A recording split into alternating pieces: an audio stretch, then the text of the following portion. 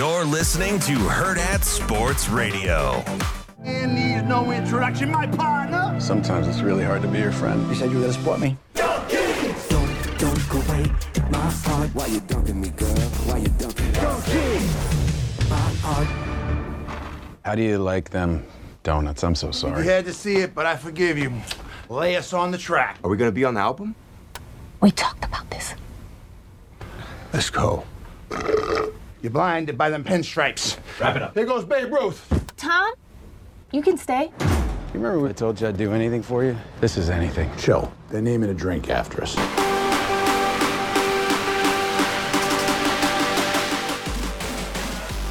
Wrapping up hour number 2 here on Hurrdat Sports Radio, AM 590, ESPN Omaha, ESPN Tri-Cities. DB here with me. I'm Ravi Lula, and we're brought to you by the NDOT Highway Safety Office, reminding you that using your seatbelt saves lives and prevents injuries, but only if it's worn properly. Make it click. This message from the NDOT Highway Safety Office. Joining us now on the Warhorse Sportsbook Hotline is Greg Anderson, CEO of Bailey Lauerman, to discuss some of the ads we heard during the Super Bowl or saw during the Super Bowl, like we just heard that Dunkin' Donuts ad. Greg, how are you this morning? I'm fantastic. How are you all? Oh, we're hanging in there. Good to hear from you. Likewise. Thanks for having me on the show. Greg, I got to say, it seemed a little lackluster in the commercials this year in terms of really memorable ones. Obviously, that Dunkin' one sticks out, but kind of it just going back in your memory, was this kind of one of the more meh Super Bowl ad years? It really was, and I think that it sets out a bit of a cautionary tale for Super Bowl advertising going forward. And, I think when you look at ads in the Super Bowl and the tone that they take, they are a direct reflection of what's happening in society. And the Super Bowl is meant to be a platform for brands to make a big statement, right? Mm-hmm. And you look back through the history of famous advertising, like Apple and their famous 1984 commercial, or some of the work that Nike has done. It's supposed to be like a reflection of things that are happening in society, and they're making this big statement, or they're trying to disrupt a category. But we really saw none of that this year, and I think it's because we're in a really combustible societal time right now, and brands that have sort of stood out and made a statement, oftentimes in the last 12 or 24 months have gotten dinged, right? They've been boycotted, and everything else. So I think the marketers this year tried to really play it safe. And in playing it safe, they spent $7.5 million per 30 seconds to duck. Greg, understated or overstated? Because I kind of got the reference, and immediately I thought Bud Light, right? But it Exactly. seems like they've weathered the storm, whether it was the partnership with the UFC and Dana White, or the public. The public affinity from Donald Trump.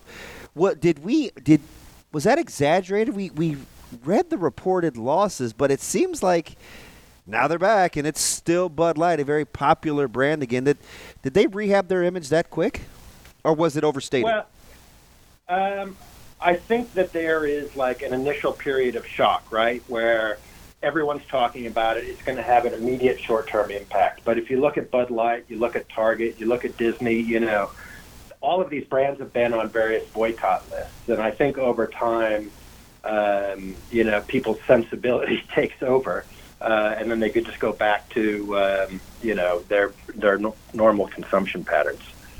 We're talking with Greg Anderson, CEO of Bailey Lauerman, talking about Super Bowl commercials.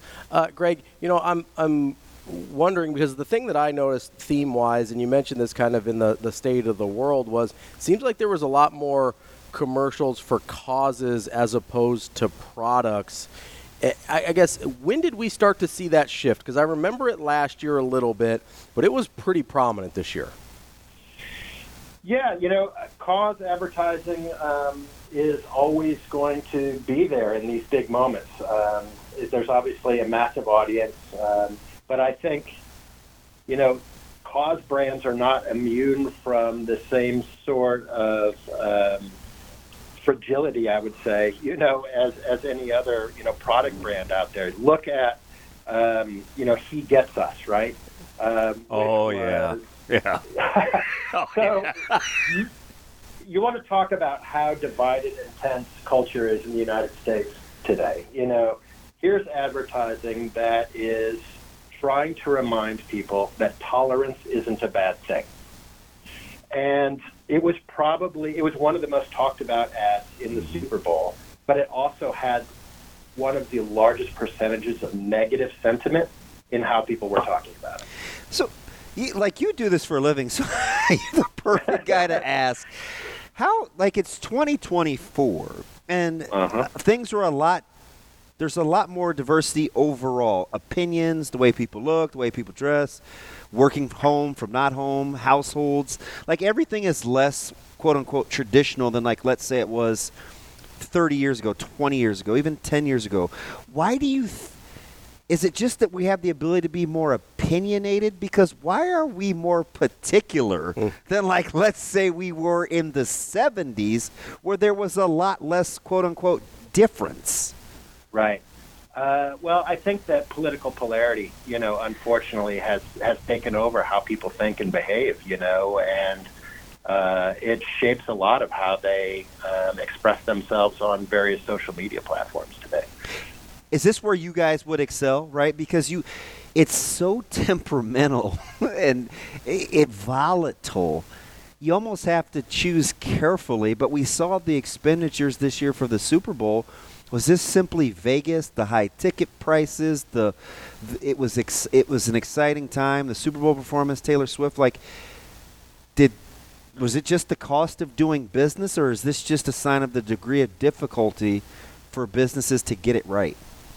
Yeah, there is a very high degree of difficulty to get it right. I mean, marketers are spending millions and millions of dollars, and the knock-on effect of that investment can be both massively positive or negative, for a brand. So you really have to thread the needle, which is why you saw a lot of brands this year go to safe, celebrity-driven, narratives that got a few chuckles, and I think, again, no one wanted to touch the electrified third rail of anything, and unfortunately, and unfortunately they're everywhere, and so I think it was a year where marketers really tried to play it safe, but, going back to my original statement, I don't think you spend $7.5 million for 30 seconds and then, how many other million for your celebrity endorser to play it safe. And I think that marketers are going to really start to question whether or not in this current environment, Super Bowl as a platform makes sense if they're just going to be forced to play it safe. Let me ask along those, God, this is fantastic, actually. Along those lines, do you think we're more or less swayed when it comes to advertisements? It seems like now more than ever, we have more resolve in our conviction. It seems kind of like an oxymoron, doesn't it? Can you get me to change my mind in 30 when seconds? I'm so staunch in what I believe in? Yeah, yes and no. I don't know if it would be overnight, right? But incrementalism, we're trying to build awareness and we're trying to build meaning and specific attributes. But, if you're talking about millennial or Gen Z's audience, going back to that cause thing, so many younger consumers are not just making a decision based on a product, feature, or price. They're making a decision about what a brand stands for in the world and whether or not that brand aligns to their values of how they live their lives. And so that's where you see a lot of purpose-driven, brands and, campaigns built around certain values. They're trying to align with their audiences and those values. Great stuff there. We super appreciate your time, and I'm sure we'll circle around next year and 100%. see what the conversation surrounding the ads are. Then we appreciate it, Greg. Hey, thanks very much for having me on. Thanks, Greg. That's Greg Anderson, CEO of Bailey Lauerman. I always wonder what the dynamics is, right? What's the breaking point? Because 98% of the time, we don't even watch commercials. The whole streaming platform and television viewing experience is built around being able to do away with commercials. We don't want to see it. It's a waste of time. It can't change the way we think. Well, why do you see this? Why do you it's think our we phones too, right? Because instead of watching a commercial, we bring up TikTok or we bring up Instagram or we bring up Twitter. Like a lot of times, this is what I do during games is commercial break. Oh, time for me to tweet out what I thought about what just happened or whatever, right? Yeah. Like as kind of what we do. So it is kind of the one time a year we even pay attention to advertisements in a like real way. It's got to start to. You'd think if we're getting a pulse on how people actually think and the way society's going, wouldn't we see less commercials and not more? I think you're going to see less of certain types of commercials. That's why I think you saw so many movie trailers during the Super Bowl, because they want to get their – that actually does provide bang for their buck, right? Because $7 million on a production budget of like Dune, I think is like $150 million, $200 million movie, right? $7 million in advertising is nothing. All is possible, and all you're paying is for the time. You're not paying to actually produce the commercial, really. You just have to cut that thing up. I think that we're going to see more and more stuff like that, ads for movies, ads for shows, because, again, in the streaming world, like you talked about, all they want is to push you to the platform, right? So you're going to see Netflix, HBO Max, movies, all that kind of stuff, because they don't care if you buy their product, or they don't care if you buy a product. They want you to buy their platform, right? So it's a totally different dynamic. The commercial is an ends to a means for those people, whereas... How am I going to know if I want Snuggle or Windex or... I mean... Is anybody going to Dunkin' this morning instead of Starbucks or Scooters or wherever just because of Ben Affleck on Sunday? I agree. Probably not. Coming up next, we've got our guy Matt DeMarinis from the White and Blue Review here on Red Hat Sports Radio.